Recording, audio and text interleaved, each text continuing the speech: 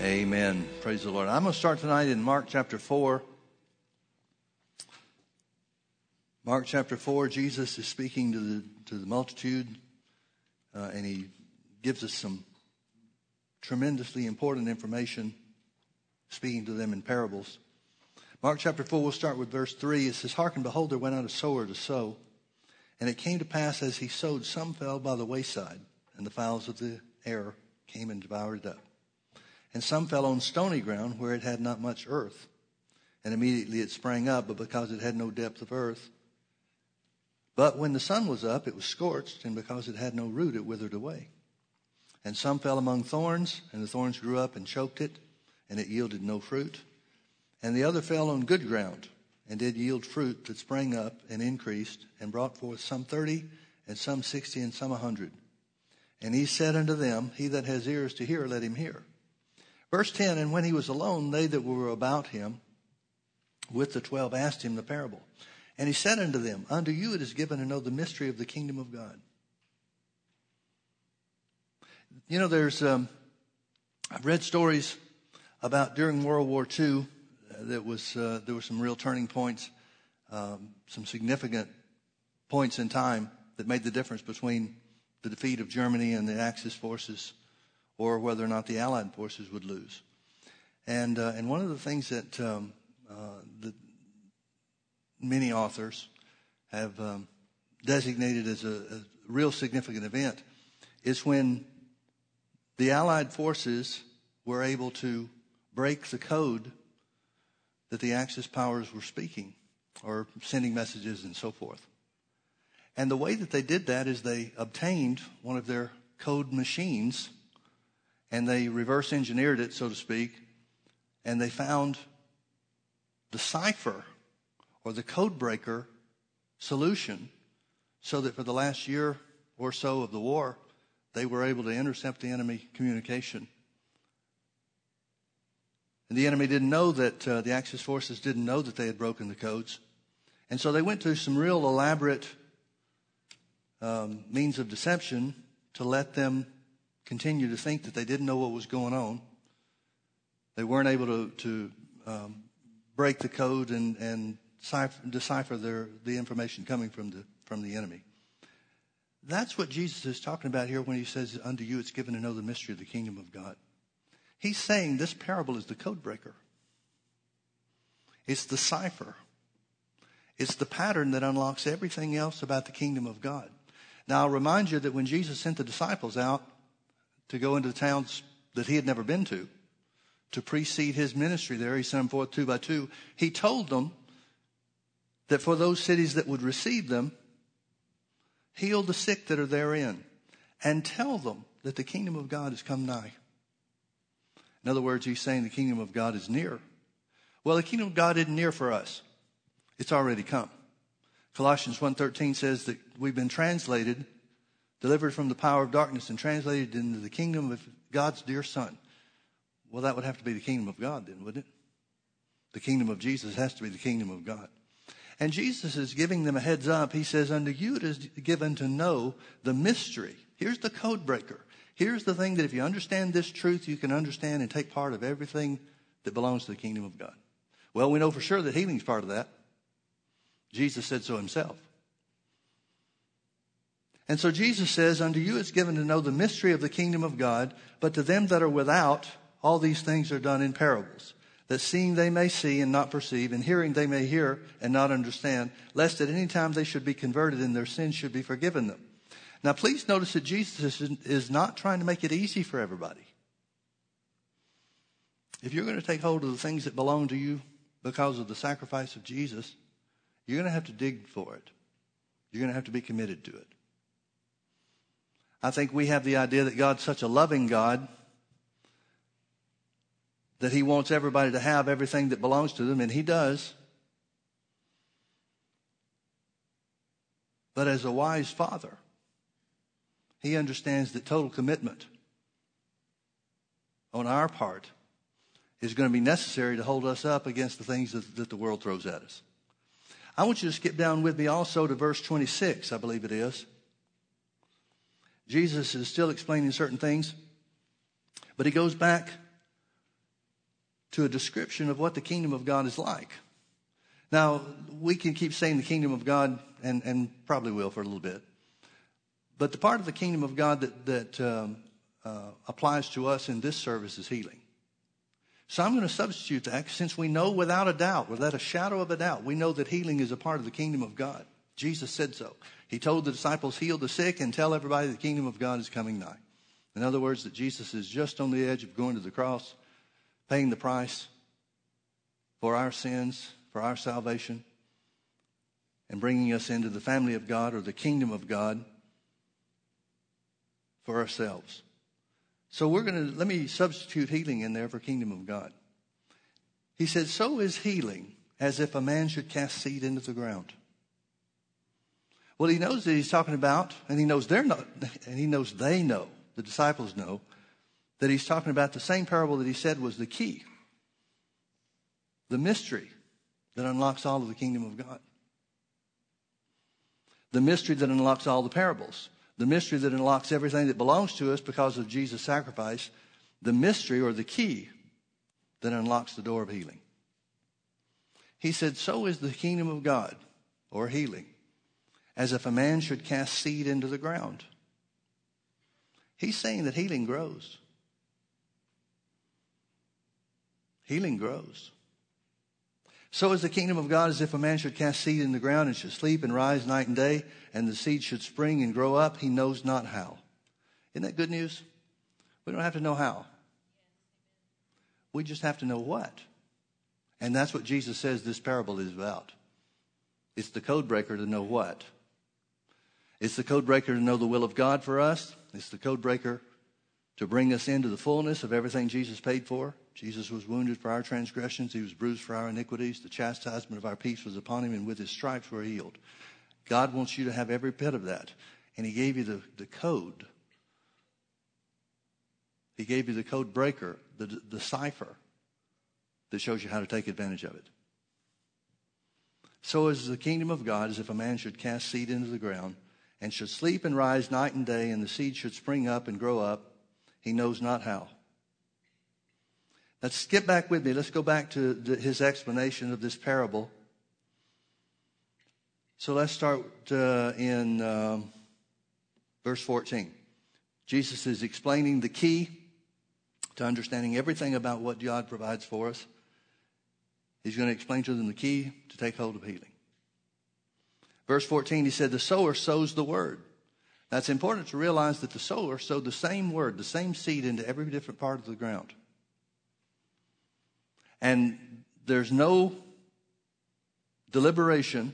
There's no point in discussing whether or not the seed that fell in one type of ground was as effective or was as powerful as in another. The seed's the same. The seed's always the same.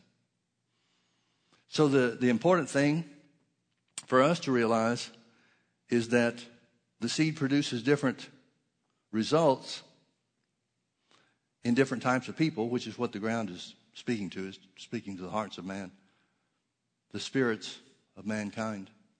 He's saying the results that the seed produces isn't relative or isn't dependent on the seed, but the ground. So the results that you are going to get from healing may be different than the results I get from healing, but we can both have the same results if we take hold of what the Bible says and put it in practice in our lives.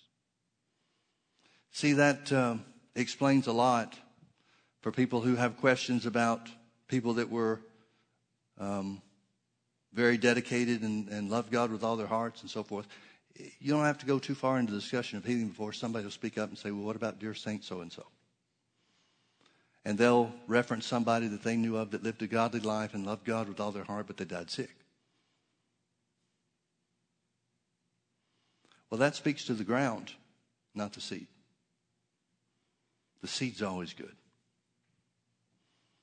So he said, the sower sows the word, and these are they by the wayside where the word is sown, but when they have heard, Satan comes immediately and takes away the word that was sown in their hearts. In other words, they're not really interested in the things of God. They heard it. They have information. They may assent to it mentally, but they're not really interested. They've got other things to do, so they ignore the blessing that could have been theirs. And these are they likewise which were sown on stony ground, who, when they have heard the word, immediately receive it with gladness. They're on the right track. They start off well. But they have no root in themselves, and so endure but for a time. Afterward, when affliction and persecution arises for the word's sake, immediately they are offended. I want you to notice what the devil will bring to you once you make a commitment to hold fast to the word, or when you hear the word and begin to operate in it. The Bible tells us that Satan brings affliction or persecution for the purpose of offending us. For the purpose of offending us. There's nothing wrong with the seed. The only problem is the earth doesn't have much depth. These words literally mean no moisture. It has no moisture. Now, you know as well as I do, the thing that creates a viable and healthy root system for any plant that we put in the ground is the watering. There may be certain things that we need to do in the planting, how deep it goes, how much soil is close to the roots, and so forth. But the thing that really makes the difference once the seed is planted is the moisture, the watering plan or system. This is what Jesus says was ignored. The stony ground he talks about, hear the word, want everything that they heard that Jesus did for us. But because of their actions, or in this case inaction, to water the seed, because of their unwillingness to do whatever it took to water the seed, when the pressure starts building and the devil starts coming to you and questioning, well, if healing belongs to you, then why this? Or if healing belongs to everybody, why that? When those things occur, there's only one thing that can enable you to withstand that kind of pressure, and that's the watering of the seed. This type of ground, the stony ground, didn't do that. Then Jesus goes to the next type of person. Verse 18, he said, and these are they which are sown among thorns, such as hear the word, and the cares of this world and the deceitfulness of riches and the lust of other things entering in choke the word, and it becomes unfruitful. Now, this is the kind of person that mixes up the things of God with everything else in their life. This is the kind of person that isn't committed 100% to the word, first and foremost to the word. But hearing the word is just kind of a part of what they do. But over time, you'll find that if you don't make a legitimate and a constant determination to put the word first, then the word will start to get away from you. It'll start to be overcome by other things. You can test this out for yourself. We've probably all been in situations where there are times where we've been aware and focused on singing praise songs to God and things like that, but then you get in a situation where you might be in somebody else's car or whatever, and you hear their music, listen to it long enough, and it'll drown out the praises that you were singing. You'll pick up on what you hear, whether it's songs, whether it's preaching, whether it's teaching, or whatever. You'll pick up on what you hear. That's what these people are, this type of ground references. Someone with the cares of this world and maybe their lack of certain things that they need or want or whatever it might be becomes more important to them and a bigger issue in their life than the word, and they give up on watering the word. Finally, Jesus said, and these are they which are sown on good ground, such as hear the word and receive it and bring forth fruit, some 30-fold and some 60 and some 100. I want you to notice something. Even the good ground doesn't always produce the same results as others. Now, what makes the difference?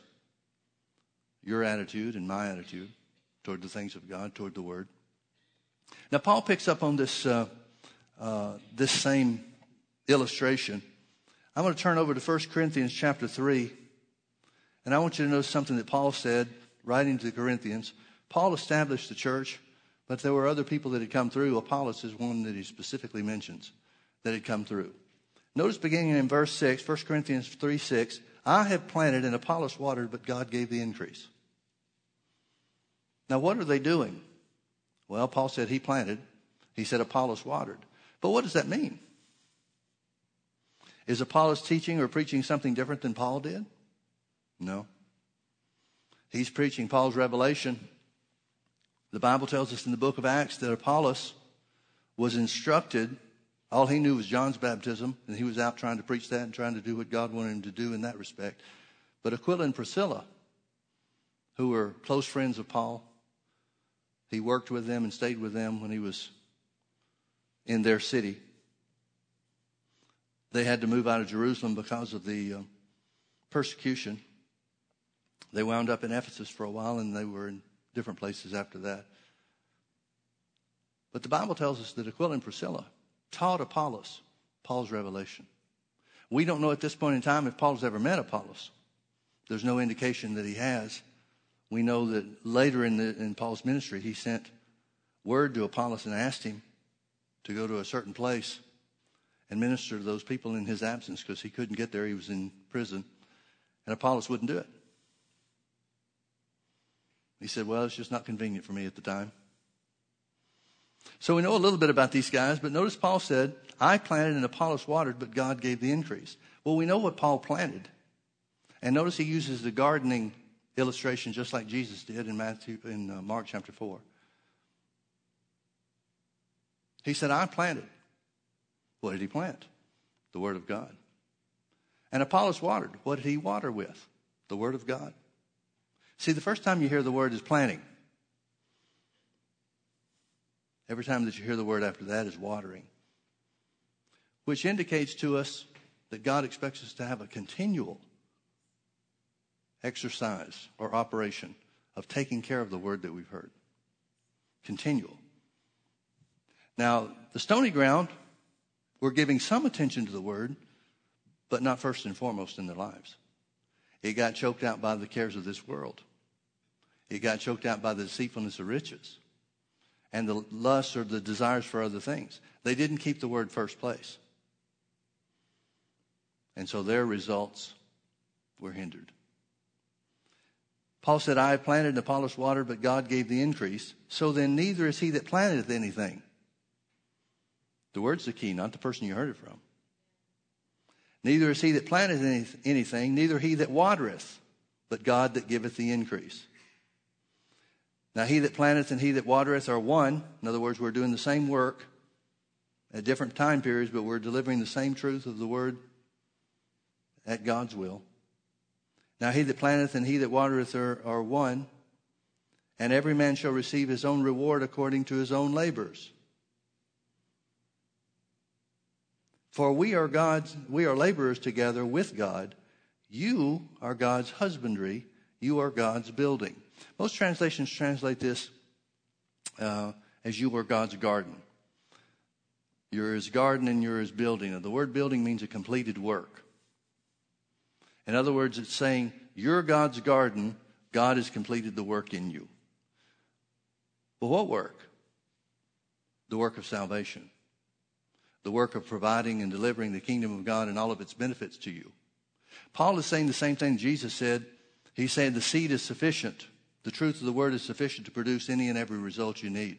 But whether or not you're going to get those results depends on you and not God.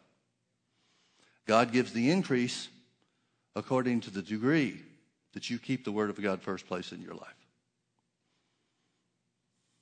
God gives the increase. Folks, I want you to understand what the Bible is trying to get across to us. We know that the good ground, well, all of these types of ground we know are types of people, examples of people, and the way people live their lives and the place or the prominence that they give to the things of God or not.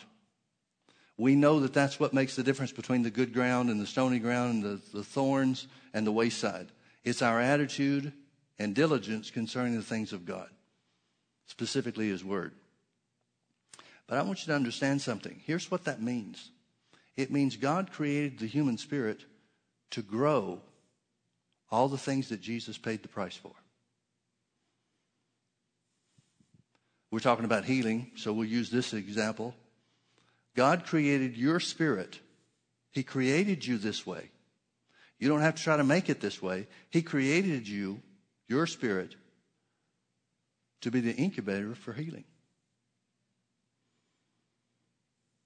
To grow a harvest of healing for your physical body. You're made that way. I'm an amateur gardener, I've learned how to grow tomatoes. And if you talk to anybody that knows anything about gardening, tomatoes are the easiest thing to grow.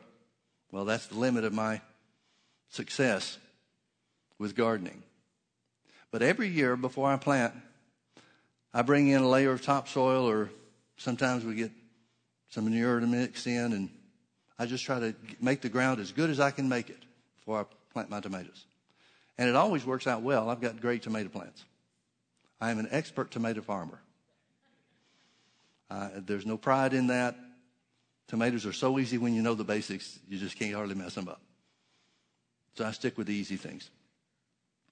But one thing that I encounter every year when I plan for the soil to come in before the plants are ready to go into the ground, I find that even though it's maybe completely good soil, I expect it to be perfect. The place I get it from is always real good about it. But I notice that if I let it sit for several days before I plant the tomatoes, it'll start growing other stuff. Weeds will start coming up. Things that I don't want in my garden will start coming up. And the first time I noticed that, God really dealt with my heart about it, because I didn't plant any of the stuff that's growing in there. It just came on its own. And the Lord spoke something in my heart that I'll never forget, and has stuck with me for all these years. He said, very simply this: dirt was made to grow stuff. And from that, I realized from the parable that he gives us, if you don't plant the right stuff, then the wrong stuff will come up. So every year, I've learned the system. Every year when I get new soil in, I let it sit there. I water it before my tomato plants ever get close to it, because I know that I need to wait for something, whatever else is in there, to grow and start coming up so I can get rid of it. See, if I do it too quickly before the wrong stuff starts growing, I won't be able to get in there and pull it out. Well, in the same way, your spirit, the human spirit, is designed to grow. It's designed to grow, and it'll either grow good stuff or it'll grow bad stuff. Jesus said in Matthew chapter 12, about verse 34, he said, a good man out of the good treasure of his heart brings forth good things. Well, the only way to bring something forth from your heart is to speak it. So literally, he's saying a good man out of the good treasure of his heart speaketh forth good things. Now, when you speak forth good things, you're either planting, if it's the first time that you've done it, if it's an exercise of your authority or your faith in God towards something, toward healing, whatever it is. The first time you do that is planting. The second time and every time thereafter is watering. Your spirit will grow either a good crop or a bad crop. You don't have to try to make it grow. It'll just grow. Now, if you want a good crop, meaning the things of God and the things that belong to you through Jesus' sacrifice, that's going to take some effort. But if you want to just float through life, just bouncing off whatever comes, good or bad, wanted or unwanted, then all you got to do is let other things be more important than the word. The cares of this world, the deceitfulness of riches, and the desire for other things. That's what Jesus is talking about. Those are the thorns that come up and choke the seed. Your heart, your spirit, created in the image and likeness of God, is designed to produce the results of the Word of God. I'm going to read to you from Isaiah 55. Even in the Old Testament, we understood these things. Isaiah 55, let's start in we'll start in verse 8. You're familiar with some of this, I'm sure. For my thoughts are not your thoughts, neither are your ways my ways, saith the Lord. Now, he's not taunting us. He's not saying you can never think my thoughts. He's not saying you can never understand or operate or join into my ways. He's not saying that at all. In fact, he's saying just the opposite. The rest of this passage will bring it out. But he's saying just the opposite. He's saying you can think my thoughts, and I want you to. You can know my ways. I want you to, and I want them to be your ways. Well, if we don't normally or without effort think God's thoughts and know his ways, then how are we going to come to know what his thoughts are or what his ways are? Let's keep reading.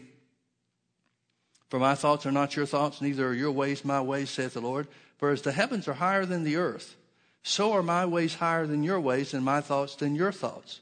For as the rain comes down and the snow from heaven, and returns not there, but waters the earth, and makes it bring forth and bud, that it may give seed to the sower and bread to the eater, so shall my word be. He's saying the word of God is like rain or snow, moisture.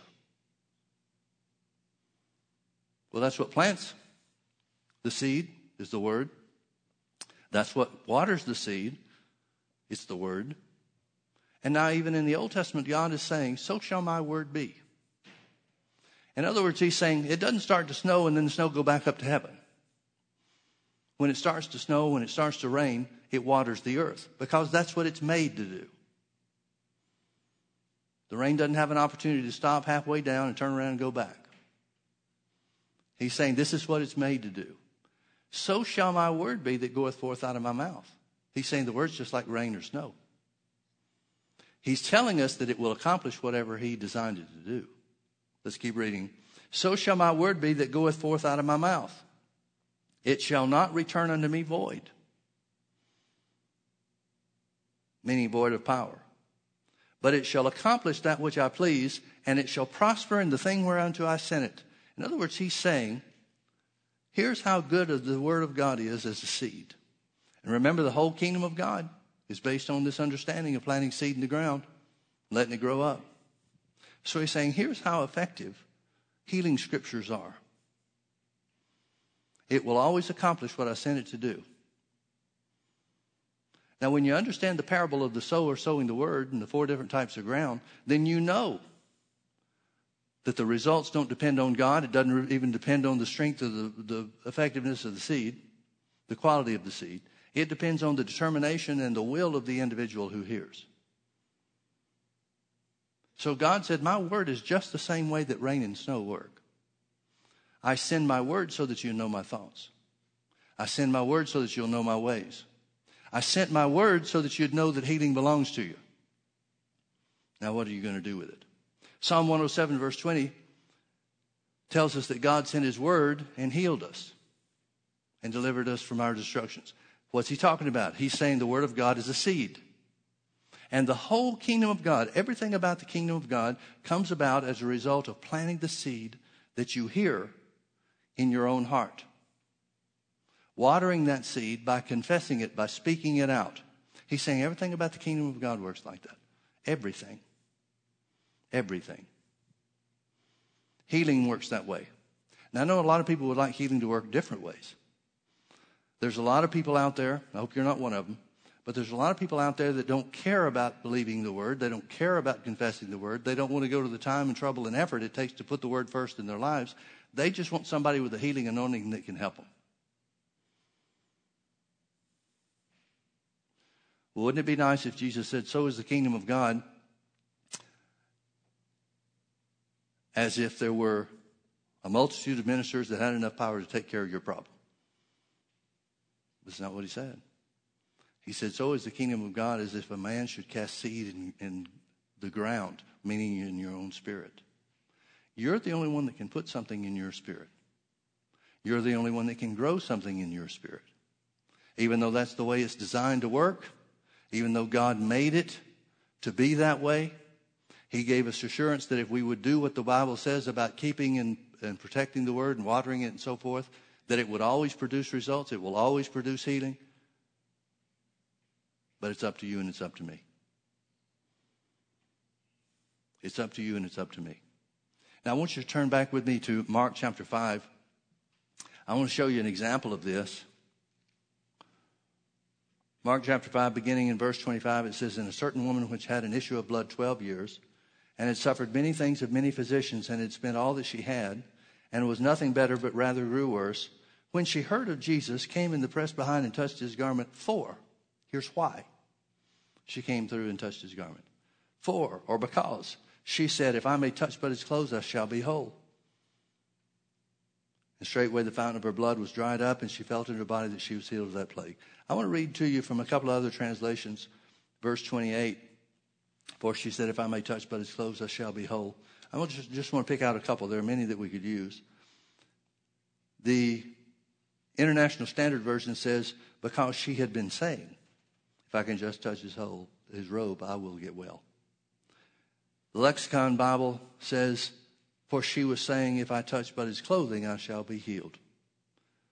The Amplified Bible says, for she kept saying, if I only touch his garments, I shall be restored to health. And another translation says, for she kept saying, if I touch even his clothes, I shall be healed. Now, Greek scholars, and I'm not one of them, but Greek scholars tell us that in verse 28, the words literally mean a continuous action. She didn't just say one time, if I can touch his clothes, I shall be whole. If she had done that, that would have been the planting of the seed. But then she probably would have turned out as a stony ground because she didn't keep watering it. But there are enough translations to be confident, along with what others that are supposed to know the language better than we do can tell us, that it was a continuous action. She's watering that thing every time she speaks about it. She's watering the seed of healing time after time after time. Now, how long did she do that? There's no way to know. It tells us that she heard of Jesus.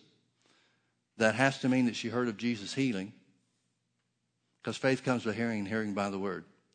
Jesus is going to credit her faith as being the healing agent in verse 34.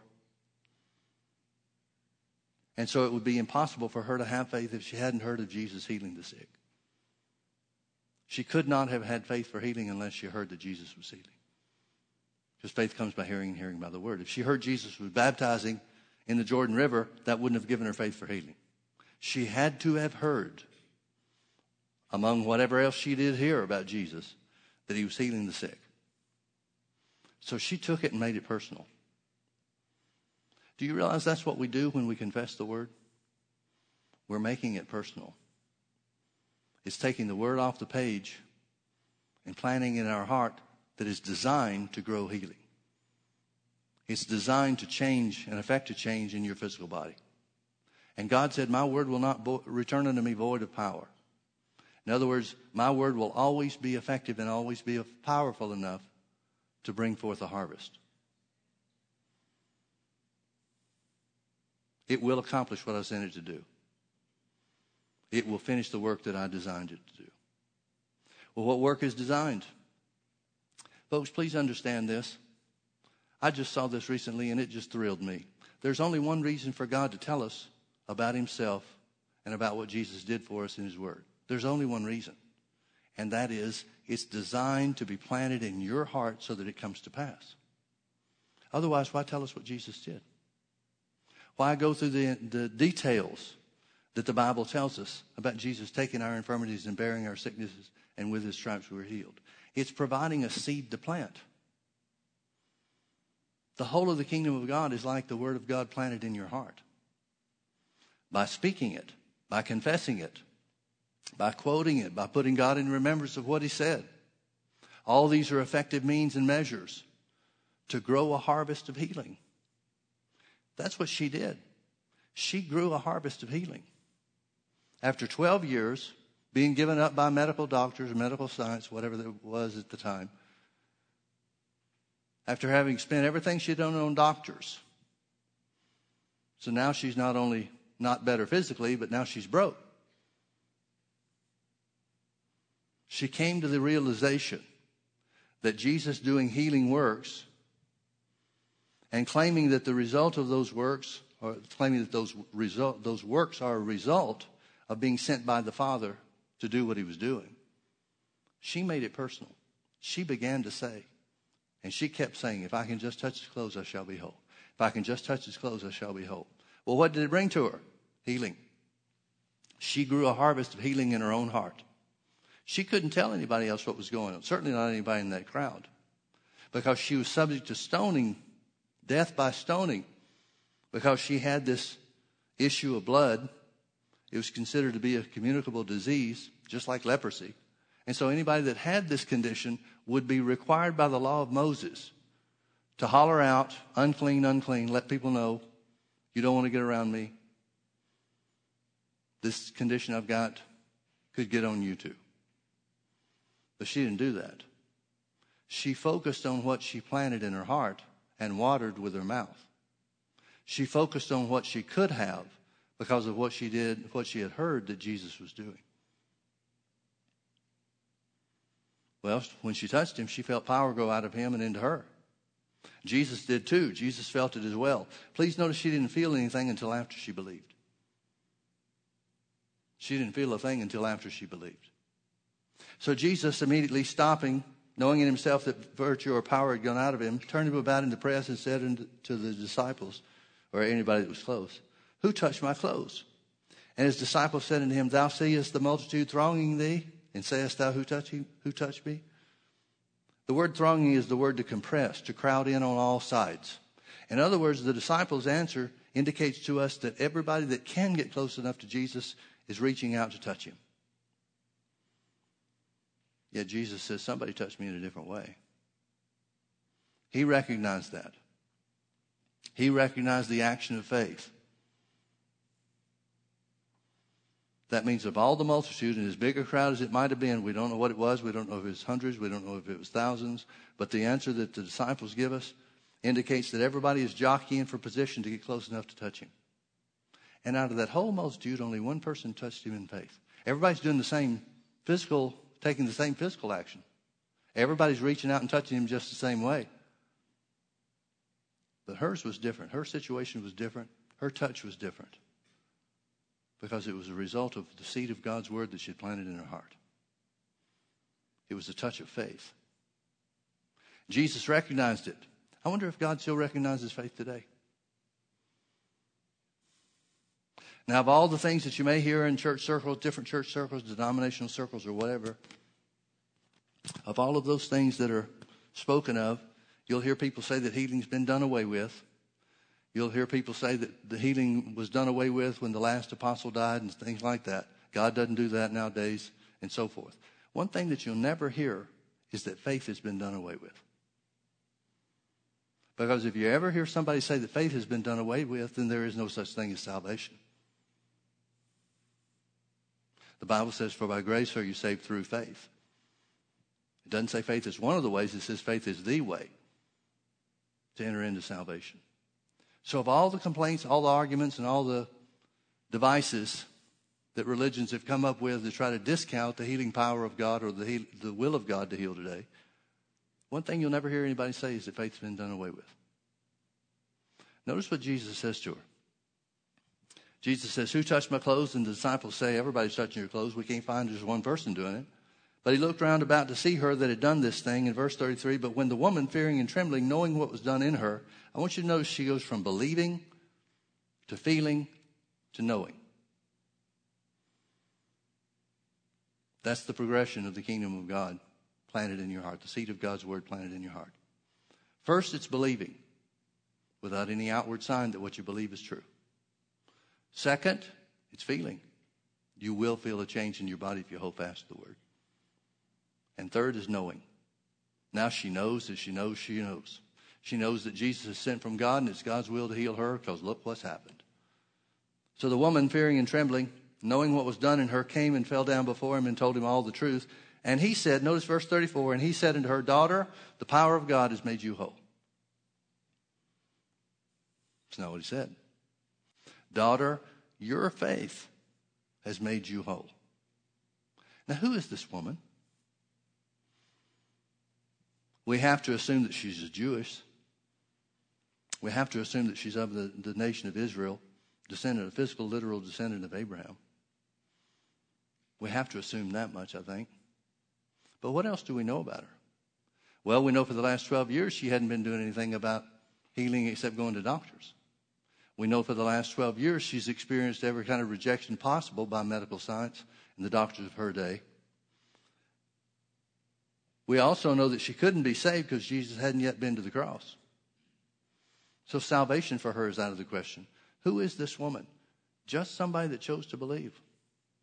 Is she the one out of the million that heard what was necessary to be healed? Or is it more a case of the good seed falling onto bad ground, like Jesus told us about? She's definitely good ground. But what about everybody else that's trying to touch him and trying to reach him? What about the motives behind her or the motives behind their reaching out to touch Jesus. Whatever their motives were, I'm sure there were a lot of people that were sick in that crowd that wanted to be healed, maybe just as much as the woman with the issue of blood. But she's the only one that reached out in faith. She's the only one, therefore, that planted the seed of God's word. Whatever she heard about Jesus and his healing ministry, she planted that in her heart. And according to the language, she kept saying, if I can just touch his clothes, I shall be whole. She kept saying it. She kept that thing watered. She kept that seed watered. She didn't just plant it and see what was going to happen. She kept that seed watered by speaking over and over again, if I can just touch his clothes, I shall be healed. That indicates to me, now this might not be right, but that indicates to me, since faith comes by hearing and hearing by the word, I'm inclined to believe that she heard of Jesus healing through physical touch. Because she could have extended her faith like the centurion in Matthew chapter 8. Jesus was willing to go to his house and heal the servant of the centurion. But the centurion said, you don't have to come to my house. Just speak the word only and my servant will be healed. He understood authority. He understood that it didn't take a physical contact, but that's what the woman with the issue of blood had faith in, physical contact. So I assume, I think I can make a case for it, but I assume that means that she heard that Jesus was laying hands on the sick in certain places and people were healed. So she personalizes it. She says, if I can just touch his clothes, I shall be whole. If I can just touch his clothes, I shall be whole. If I can just get close enough to him to touch him, I shall be whole. And Jesus said that was faith. Daughter, your faith has made you whole. I don't see this woman as a believer in the Messiah for any great length of time. I believe she's a woman that was in a desperate condition. The doctors haven't given up on her and spent all of her living on doctors. I believe that she was a person that was in a desperate situation, and when she heard that Jesus was healing the sick, she immediately grabbed onto that. But I don't see her as somebody that's been following Jesus around in his travels, like the 70 did. I don't see her as somebody that had some inside track to special information or teaching from Jesus. I don't see her as somebody that Jesus has been coaching along and saying, you're almost there, keep believing, you're almost there. Maybe you need to start saying it more. Maybe you need to start confessing it more. You're almost there. Come on, you can get there. I don't see her in that position, do you? She's somebody that simply heard the word of God and took it personally. She took it personally. You know the difference between the good ground and the other types of ground? The wayside, the stony ground, and the thorny ground, they didn't take it personal. The woman with the issue of blood did. She took it personally. You know, we talk about stories and illustrations, incidents where God's healing power was manifested. And the ones that make the greatest stories are the ones that happen quickly. Smith Wigglesworth, who was known as the Apostle of Faith, he had different measures of faith operating in his life and his ministry. There's no question that special faith was a part of what he was gifted with. But you don't live by that. That special faith was a part of his ministry. But he was responsible for believing the word just like you and I. And of all the wonderful things that took place in his ministry, the campaigns and the crusades or whatever meetings you want to label the meetings that he had in other churches and places, whatever you want to call them, of all those times where he got results, incurable conditions, that were either instantly healed or healed over a period of a couple of days. Most of his ministry, from what I understand and what I've been able to get through reading about him, most of his ministry was where he would go to a town and have a meeting in a church, or sometimes they were in neutral buildings if different churches were cooperating together. But most of his ministry was for a couple of days in a church, 2 or 3, 4 days in church. And over a period of time, there were very rarely first-day miracles, first-day healings. But almost always, before the meeting was over, within those 3 or 4 days, however long it was scheduled, particularly the last night or the last day of his meetings, there would be such a flood of things that had happened over the last few days that almost the whole congregation, in some places the whole congregation, would get swept up into the power of God, and it would increase and increase and increase. What we don't tell you, what you've got to research to find out, is that after these great meetings, great campaigns, sometimes where the power of God was in such manifestation it was greater than anybody had ever seen in their lifetimes. After those meetings were over, Wigglesworth went back to his room and he struggled with his own condition. For 7 years, he believed God to pass kidney stones. For 7 years. Now, I want to ask you something about that. What do we conclude about him? We can't say that he didn't know what faith was, because it was through his teaching of faith that thousands, multitudes of people received from God. He was a man that God used greatly in the gift of faith. There were people that were healed instantly, in some cases, out of wheelchairs and off stretchers and so forth. There were 20 some odd people raised from the dead throughout the years of his ministry. You can't say that guy doesn't know faith. But see, when it came to him personally, he couldn't rely on that same anointing that he ministered to other people to help him. He had to choose what kind of ground he was going to be for himself.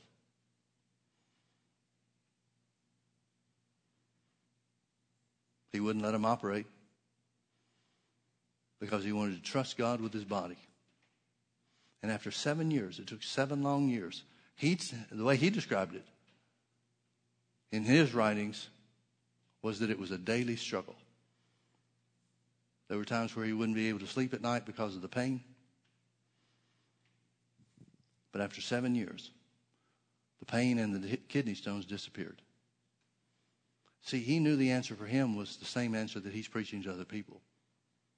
God sent his word and healed us. What did he know? He knew that his spirit was the garden where the healing power of God would manifest and be harvested. He knew the power of the word. I wonder if there were ever times where the devil came to him. Put yourself in his position and decide for yourself. But I wonder if there was any times where the devil came to him and said, well, look, that healing power works for everybody else, but you don't even know how to believe God for yourself. I can't see the devil leaving him alone on that point, can you? I wonder if there were ever questions that the devil brought to him about why this has happened and why it's taken so long and why God won't move on his behalf. I can't see the devil leaving him alone on that one either.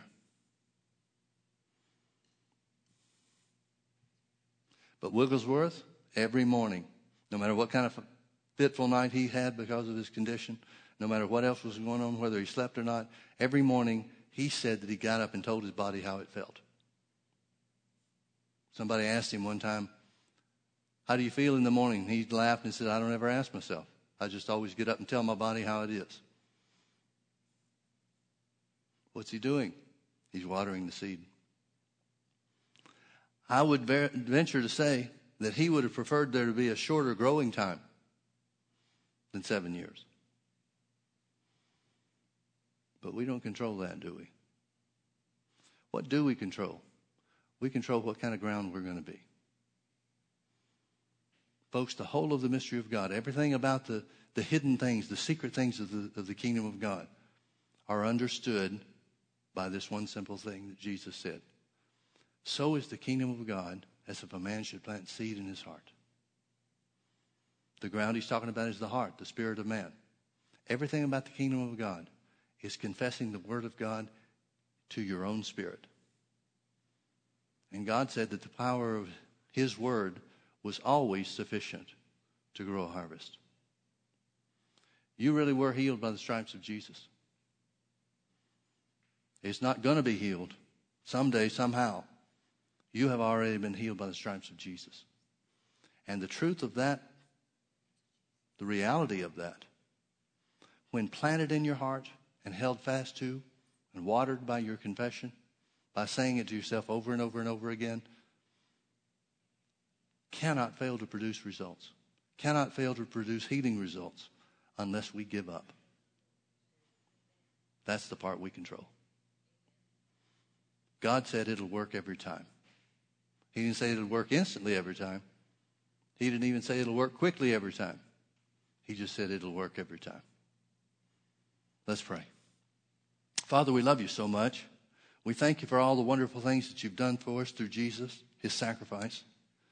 We thank you first and foremost of all, tonight at least. We thank you that Jesus took our infirmities and bore our sicknesses. And with his stripes we are healed. So we declare, Father, that healing is ours. We declare that Jesus bore our infirmities. We declare that our bodies are healed.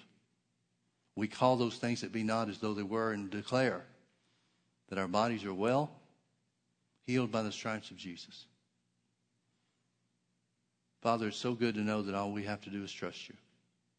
It's so good to know that all we have to do is hold fast the profession of our faith, because you're faithful who promised. We thank you, Father, for revealing to us all that Jesus has done for us. Revealing to us the wonderful truth that healing is ours. We thank you, Lord, for restoring us to divine health. Like the woman with the issue of blood, understanding the principles of faith, we reach out and take hold of your garment. Even as the scripture says, there's healing in your wings. We reach out and take hold of it by faith. We thank you, Lord, for doing a great work.